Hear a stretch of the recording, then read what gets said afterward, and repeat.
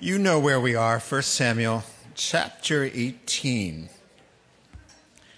We've broken some new ground here in a new chapter, chapter 18. And as you get settled there, we're going to pick up at verse 1. We're only going to make it down to verse 16. We'll ask the Lord for his blessing. Now, Heavenly Father, we thank you for the honor and privilege of standing here and sitting here and thinking and meditating about your great and precious promises, your word of life. And it's the source of truth and every good blessing that we have. We ask for eyes that can see and ears that can really hear and a heart that understands. In Jesus' name, amen. Amen. Well, we pick up here in the 18th chapter of 1 Samuel. David is about 20 years old. God is raising up this wonderful young man, a very gifted young man, to replace King Saul.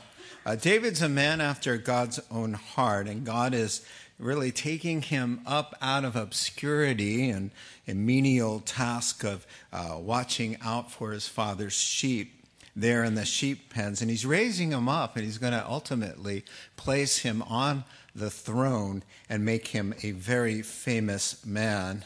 Now, the Lord is slowly but surely moving David into position here in 1 Samuel 18. King Saul has been fired.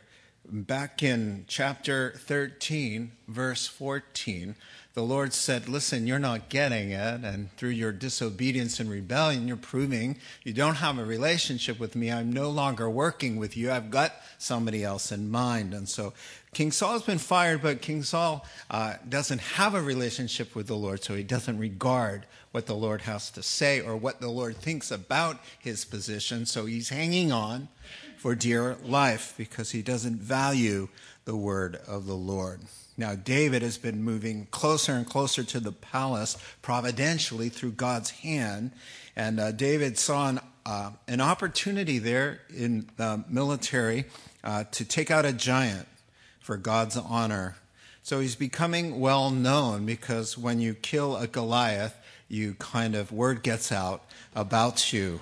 And so through the high priest Samuel, the Lord has anointed David, and he'll be the next king. Now, before we dive in, funny thing about anointings and being anointed and separated by God for a certain time of growth or a special task in our lives. And we have this view of what being anointed looks like. But David's headed now for the next several chapters into some tough times. He's anointed, but now faces a 10-year trial. Now, those are two words that I don't like when they get together, 10-year and trial. It just sounds nasty. Well, David's 20 now. He won't be officially king until he's 30. But the Lord has anointed him, and God's anointing also prepares us for what he has in store in the future. So the Lord will prepare and shape and deepen David for what lies ahead. I like this quote, and before we get started, really, we see the great things anointing can produce outwardly as God is with a person, but we forget how he or she, or he, the Lord, must conform his anointed inwardly, so that the outward victory isn't in vain. Inner conformity often comes through trouble handled well. And so, just the anointing, the fame, and coming up into the place where God has promised you often is accompanied with a time of testing and challenge and hardship, but the Lord is working in our hearts and lives. So the hand of the Lord is upon David, and David is going to spend now several years suffering under King Saul's jealous, insecure, and murderous rage. So really, this is what's happening. David is going to learn how to kill the inner Goliath. He's already killed the outer one. That was 10 seconds. Done. Now he's going to become, he was a war hero in 10 seconds. Now he's going to become a man of God. Not in 10 seconds, because you can't become a man of God in 10 seconds. You can get saved in 10 seconds. But the kind of character and depth, the kinds of qualities that resemble the King of Kings and the Lord of Lords, it takes years, and he's going to take 10 years to become a man of God, and he's going to be driven to the caves, being chased by this crazy king in a jealous fit of rage to murder the true king, King David. And David from the cave is going to write the Psalms that we love and enjoy. He's going to learn how to depend on God and to stand alone, to be patient, kind, and merciful and forgiving. So the Lord's going to do something sweet here now as we look at 1 Samuel 18. Very wonderful. He's going to give David a best friend to walk through it all with him. Somebody who's affirming and loyal and like-minded and comforting. A friend who sticks closer than a brother, as the Proverbs describes. And so as far as best friend possibilities, David's about to win the lottery. So here we go. Here, verse 1. After David had finished talking with Saul, Jonathan became one in spirit with David, and he loved him as himself. From that day, Saul kept David with him and did not let him return to his father's house. And Jonathan made a covenant with David because he loved him as himself. Jonathan took off the robe he was wearing and gave it to David, along with his tunic and even his sword, his bow, and his belt. Now, the cure for jealousy, if we're going to take this as Roman numeral number 1, as I like to say, the cure for jealousy. Now, if anybody should be jealous and threatened by David, it's the crown prince, because Jonathan is King Saul's son, and he is heir apparent to the throne. If David is going to become king, that doesn't just mean that Saul's out of a job.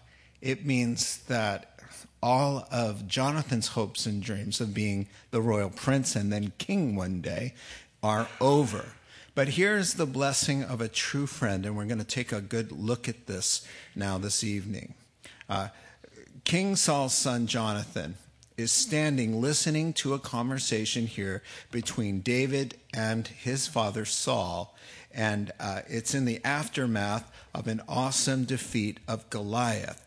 Now, you know what happened there. After he took down Goliath, Saul wants to talk to David. So David comes over and Jonathan is listening. And this is where this really unique love and this unique friendship between these two warriors is cemented. And first of all, the text says, one in spirit with David while he's listening. One in spirit with David means that their hearts were knitted together. In fact, the Hebrew is to tie or to bind or to knit. And so there's Prince Jonathan listening in front of his father to David. And he's looking at David's bright face and listening to how he's relating about what just happened. And there was a knitting of his heart together with David's. And the first thing you'll notice with me is that you knit like materials together. You don't knit yarn with wire. You knit yarn with yarn. And the first basis for this unbelievably unique love between these two guys is that they are like-minded. In 1 Samuel 14, you'll remember Jonathan says to his armor bearer, let's go take on these Philistines. Let's just, you and me, take on the whole army, because God, the Lord, can deliver with just two guys just as well as he could with an entire army. And so we see that Jonathan has the same courageous, same love for God and trust for God that David did. And so when he's listening to David after watching him kill Goliath, his heart just goes, man, that guy, I love that guy. So, I mean, can you imagine the scene? This giant has been terrorizing Israel. And now the nightmare's over. Jonathan was on the front row watching this kid with the sling. And there stands David with Goliath's mammoth sword, bloodied, and Goliath's mammoth head. He's holding on to it, still talking to King Saul. And I can just see the debriefing there, you know, and David's passionate love for God pouring out. Poetic wisdom and his humble self-abasement and his shiny eyes and his crazy faith and this trust and this joy. And he's talking to King Saul, and Jonathan's listening and says, man, that's my kind of guy. We're cut out of the same cloth. He sees a mirror of his own heart, courageous, faith-filled love for God. And so, born out of awe and admiration and mutual respect, Jonathan sees a man he identifies with, a comrade in arms, a man filled with faith, courageous defender of God's people, loyal to God, two peas in a pod. But there's a problem. From the world's perspective, they should be at each other's throats. And as I mentioned, David's rise means Jonathan's demise. But because if David's king, Jonathan's going to be out of a job. But this is why this kind of love is repeated here twice to you, so that you can see how strong God's love is. It's not just a love that's based on being like-minded. It's this godly love. It's a love that can overlook interruptions in a service. It's a love here in verse 1 and verse 3. Look, he says it twice. Jonathan loved David as he loved himself. Now, this is a biblical kind of love. The Old Testament command, Leviticus chapter 19 and verse 18, love others as you love yourself.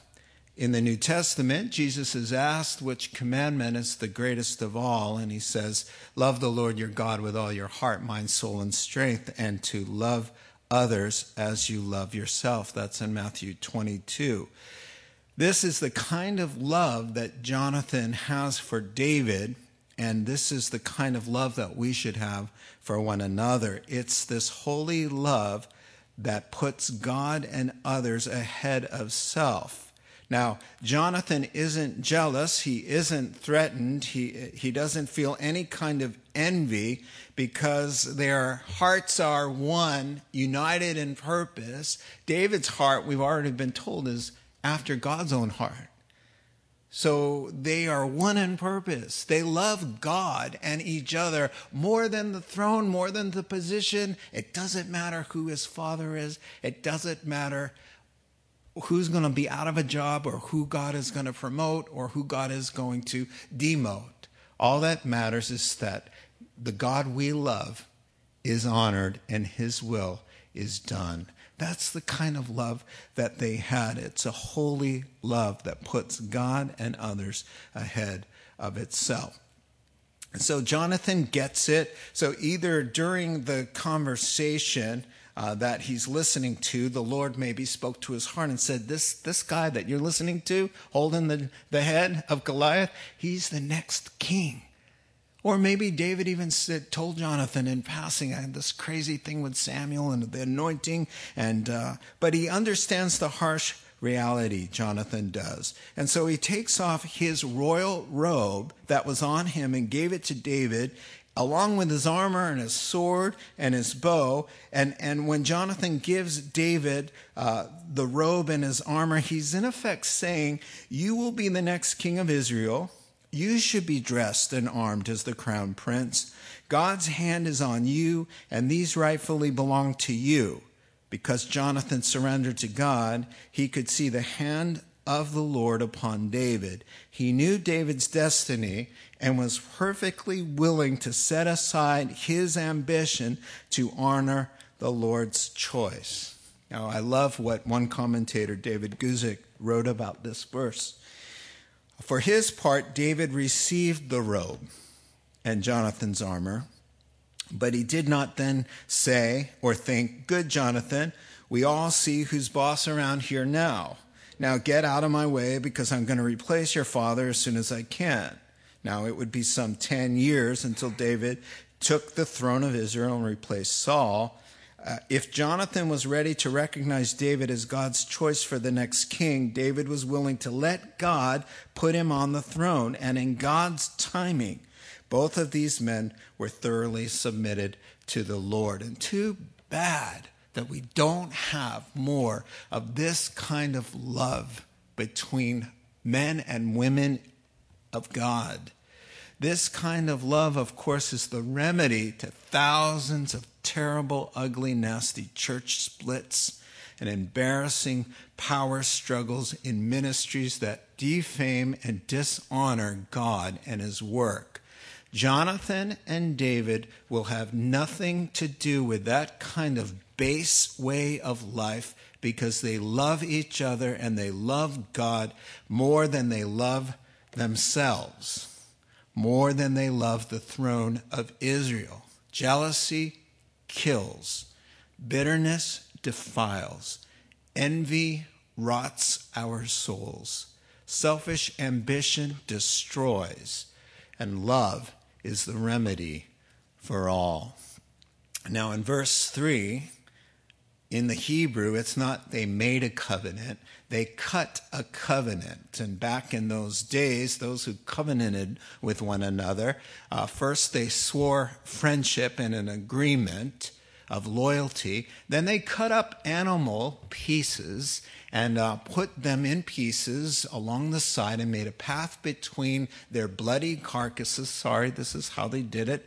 And they walked through them, signaling, wishing to be cut in pieces rather than to be disloyal or untrue to one another. And so Jonathan and David had this covenant. They'd rather die than be disloyal to each other than to let jealousy get in between them and hurt the work of God in their midst. And P.S., sadly, men with warped minds and sinful hearts will ascribe unnatural and blasphemous things about this beautiful and holy friendship and love.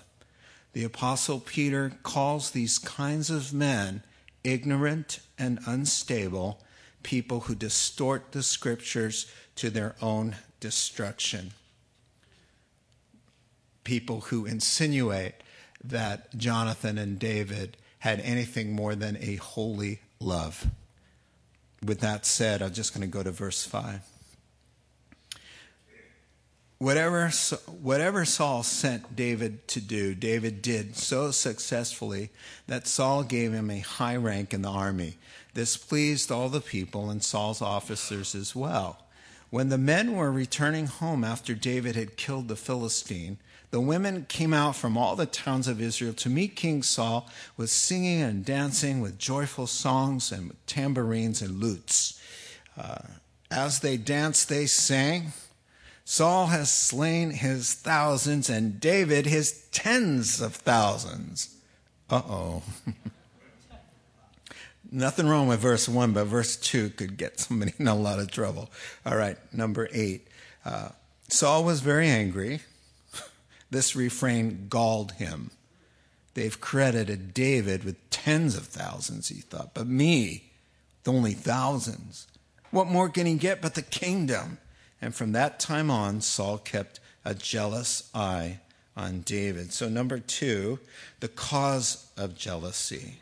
So we've had the cure for jealousy is God's love.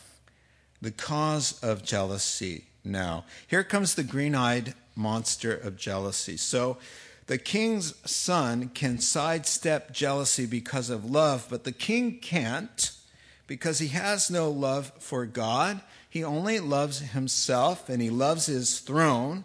And now David has become a threat. Now, David's not the problem, but he will reveal the problem for sure. So David rises now in the ranks. Verse 5, David is useful. It's good to have a fearless giant killer around. Saul sends David out to fight some battles or whatever important tasks. And the Hebrew there for success, David always, there in verse 5, David always uses wisdom and does a great job. So the verb there in the Hebrew is he's a success, but he's a success with wisdom. It's wisdom and achievement together there. So David's responsible and he's dependable. So David sought to serve his boss wisely in every way. So even though he knows he's supposed to be the king and this guy's an imposter, he's the authority, he's his boss, he's hired him, and he's going to serve him. And it's just incredible that he doesn't have an attitude. He's not trying to create problems or to cause a way to bring King Saul down so that he can get in there because he knows he's the rightful guy. But he serves, and it just says he's responsible and dependable. He understands, I'm going to work hard for this guy. He never undercuts Saul's position or authority in any way, and Saul keeps promoting him. There in verse 5. Saul's military attendants see what's going on, and they're starting to like David. Not only just the military guys, but all of Israel. David is now becoming well received. They see the wisdom. They see the peace of God in him. And the people's hearts are drawn to David, and they're pleased with him. Well, not everybody. Now, here in verse 6, David starts to be seen as a threat. And here comes the starter dough, the yeast of what's going to take the bitterness and the resentment and the jealousy of rage in Saul's heart and turn him into a monster. So it begins last chapter on the way back into town after David's stunning defeat over Goliath, after the armies chased down the Philistines for 10 miles, taking their plunder.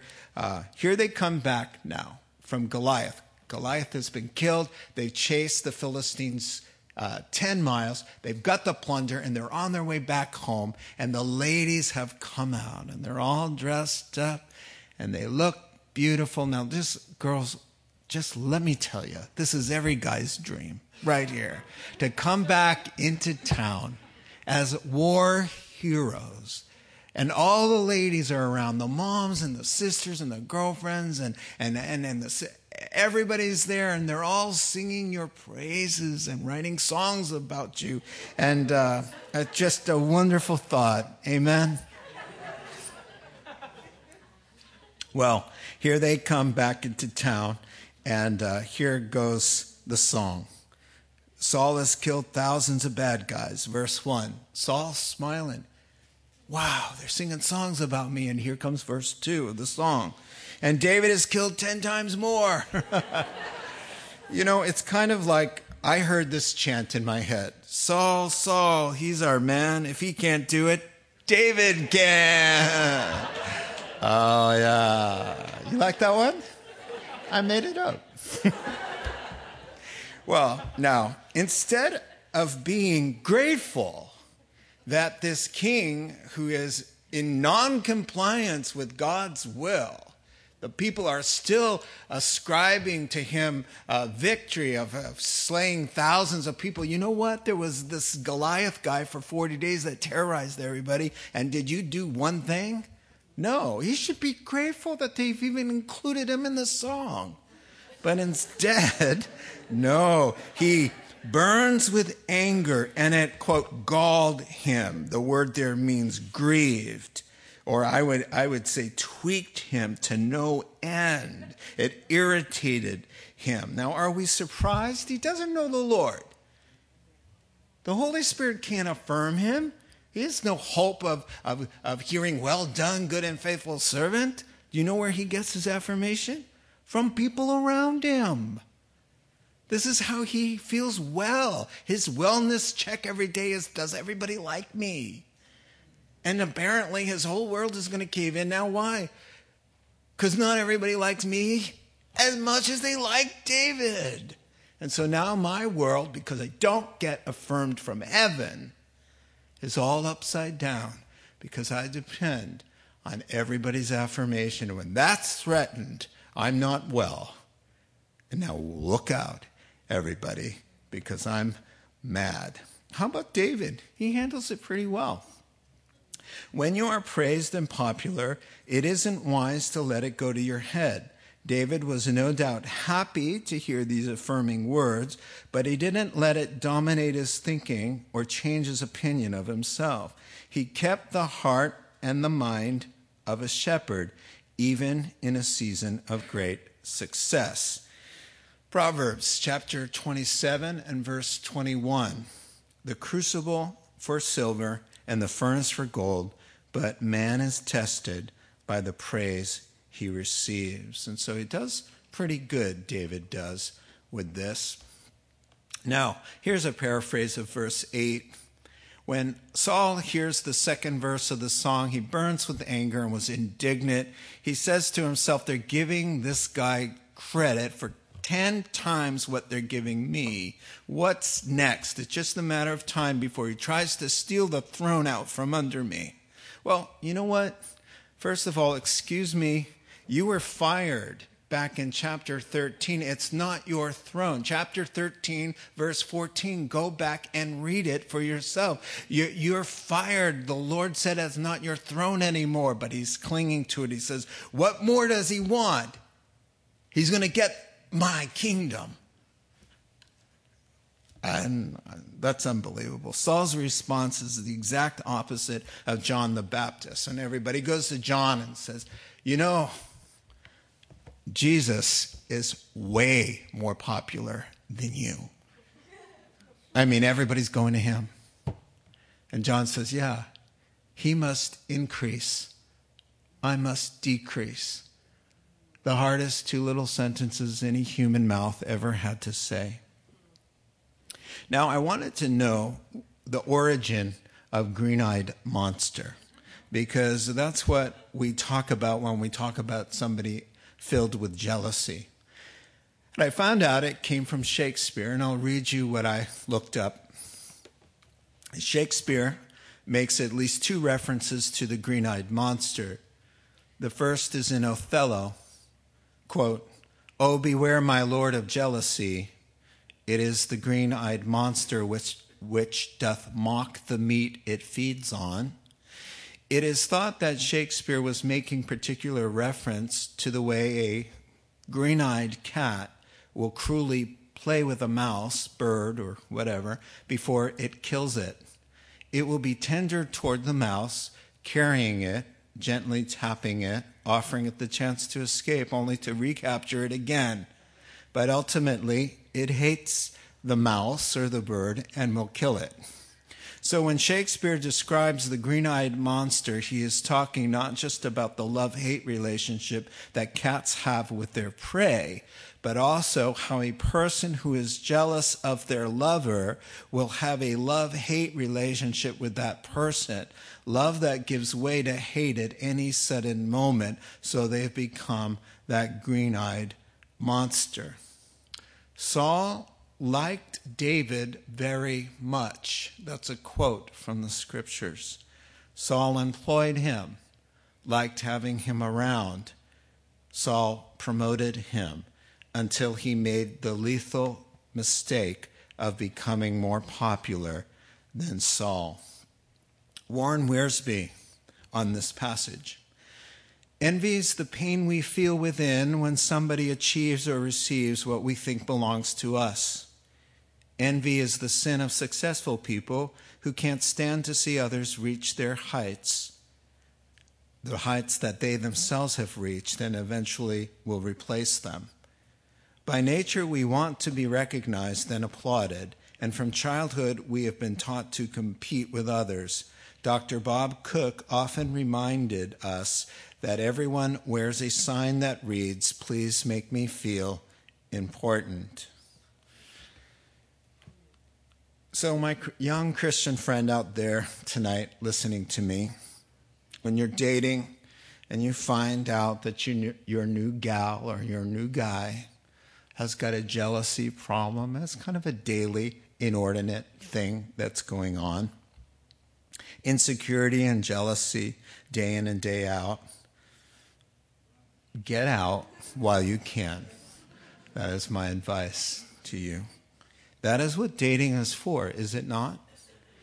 Dating is to discover what kind of character this person has. If this person is jealous every day, this is not a good thing, and it's a signal from God that there are other alternatives out there for you. Verse 9. Now, from that time forward, the Bible says that Saul saw David through the lens of jealous insecurity. So Saul's poisoned now. From this point out, he's allowed this to grab a hold of him. He's going to look cockeyed at David. And these kinds of things that we let go into our hearts, like bitterness and envy and jealousy and unforgiveness and anger and hate and all these things that we let get into our heart, it causes us to become emotionally and spiritually insane. You can no longer look at the world right again. So now he's keeping a jealous, suspect eye on David. David can't say or do anything without Saul misunderstanding everything because he's infected. He's poisoned. This is terrible. And what does the proverb say? Above everything else, that means this is pretty important. Above everything else, guard your heart, because from your heart, your entire life flows. So if your heart is compromised with bitterness and envy and selfish ambition and these kinds of things, your entire life is skewed, upside down, poisoned, and muddied. Nothing you see will be right anymore. You can't make heads or tails of anything because of bitterness, resentment, unforgiveness, and these kinds of things. Let's finish up here, 10 through 15. So the next day, an evil spirit from God came forcefully upon Saul. He was prophesying in his house while David was playing the harp, as he usually did. Saul had a spear in his hand, and he hurled it, saying to himself, "I'll pin David to the wall." But David eluded him twice. Saul was afraid of David because the Lord was with David, but he had left Saul. So he sent David away from him and gave him command over 1,000 men, and David led the troops in their campaigns. In everything he did, he had great success because the Lord was with him. When Saul saw how successful he was afraid of him. But all Israel and Judah loved David because he led them in their campaigns. So we're just going to finish up here.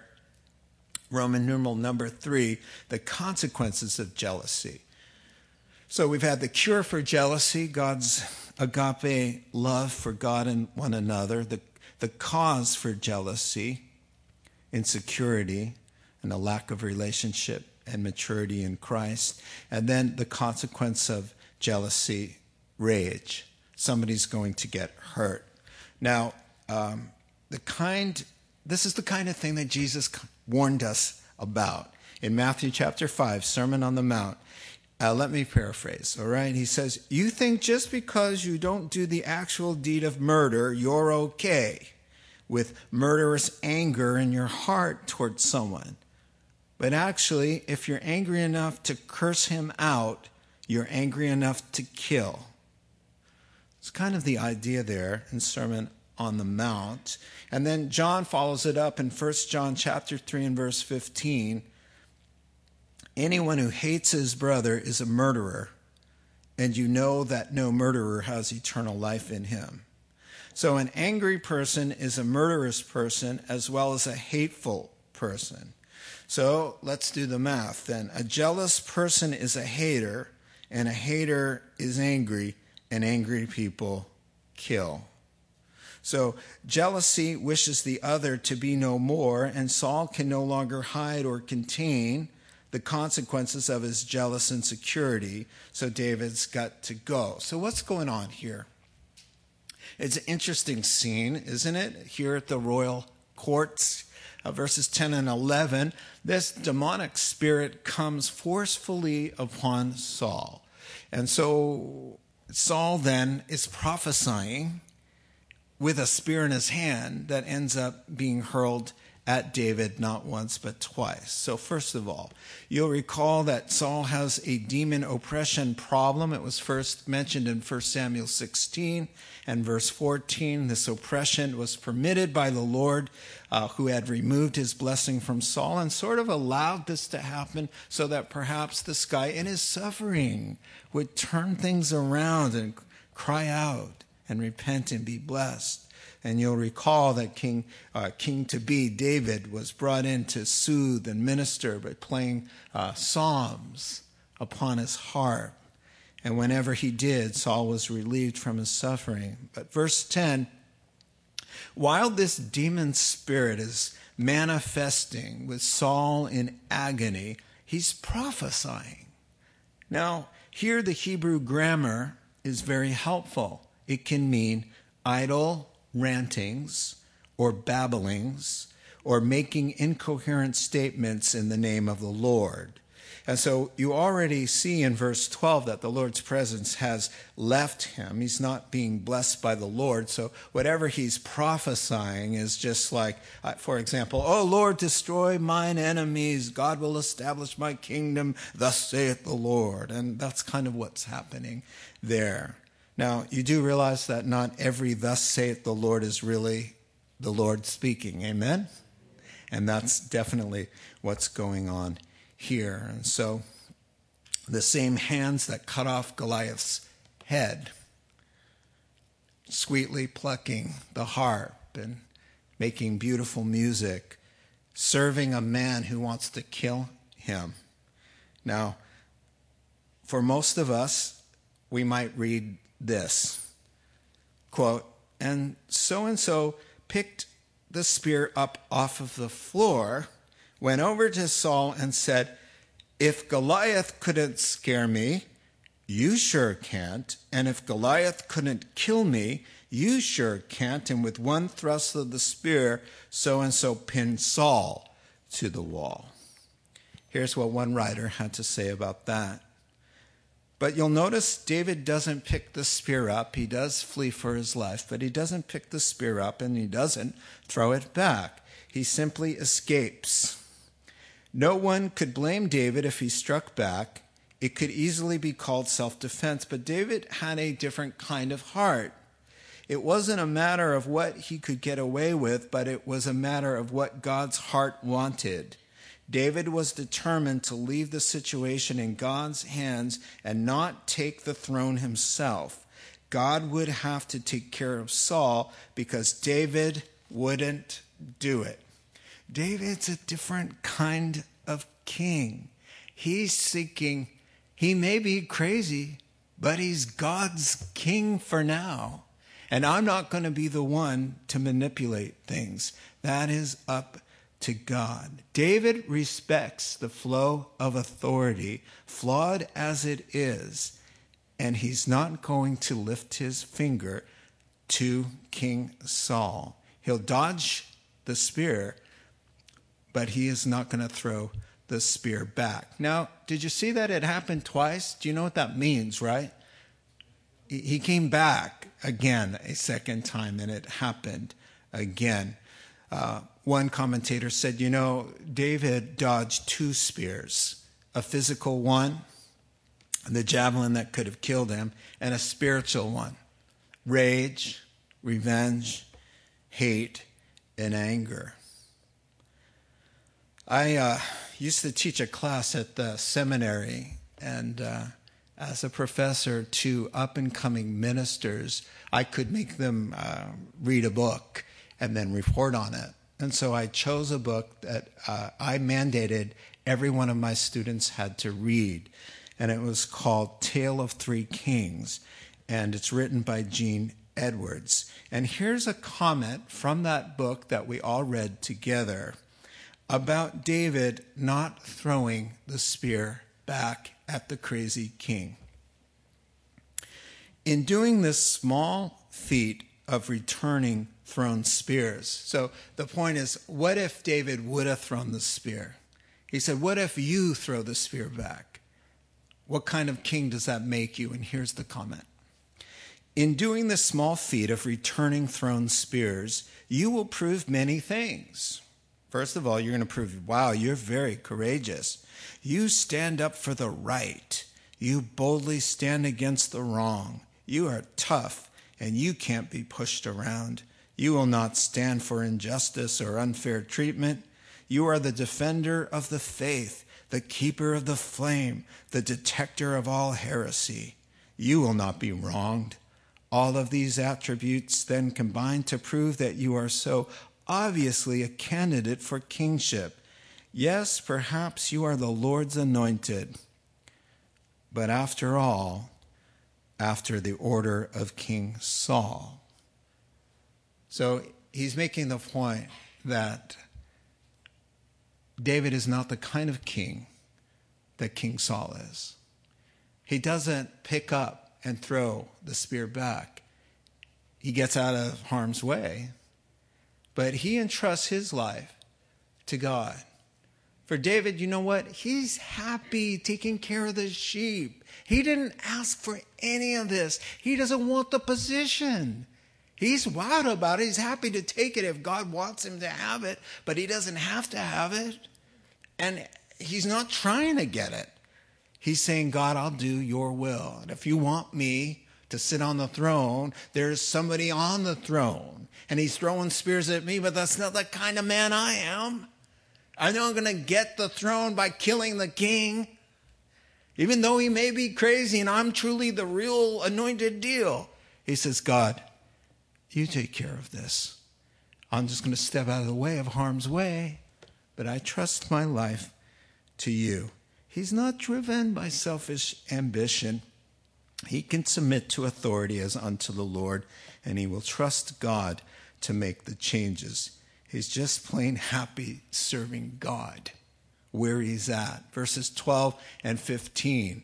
David's apparent weakness is terrifying to King Saul because King Saul knows this guy's the real deal. So it says twice, King Saul's really, really afraid of David because he's got the genuine anointing.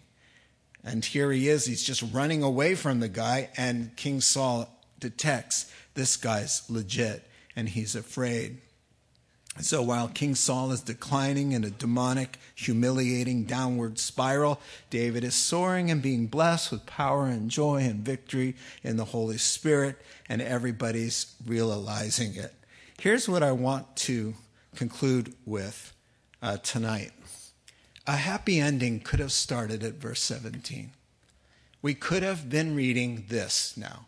David comes back from the campaign that Saul just sent him on. He wants him to get killed, by the way. That's why he keeps sending him out to fight the battles.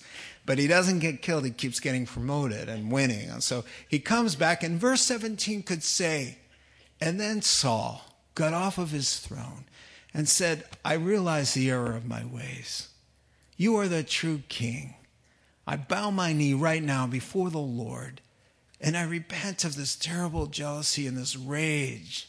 I understand. I'm done with the tormented bitterness and the jealousy. Today's the last day. How proud Jonathan would be to read chapter 18 even today, because Jonathan is alive today. Jonathan's a believer. He's in heaven.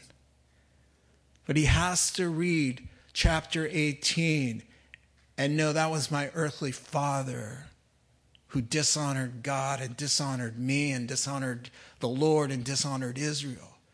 And all it would have taken is just a little softness of heart, a little repentance.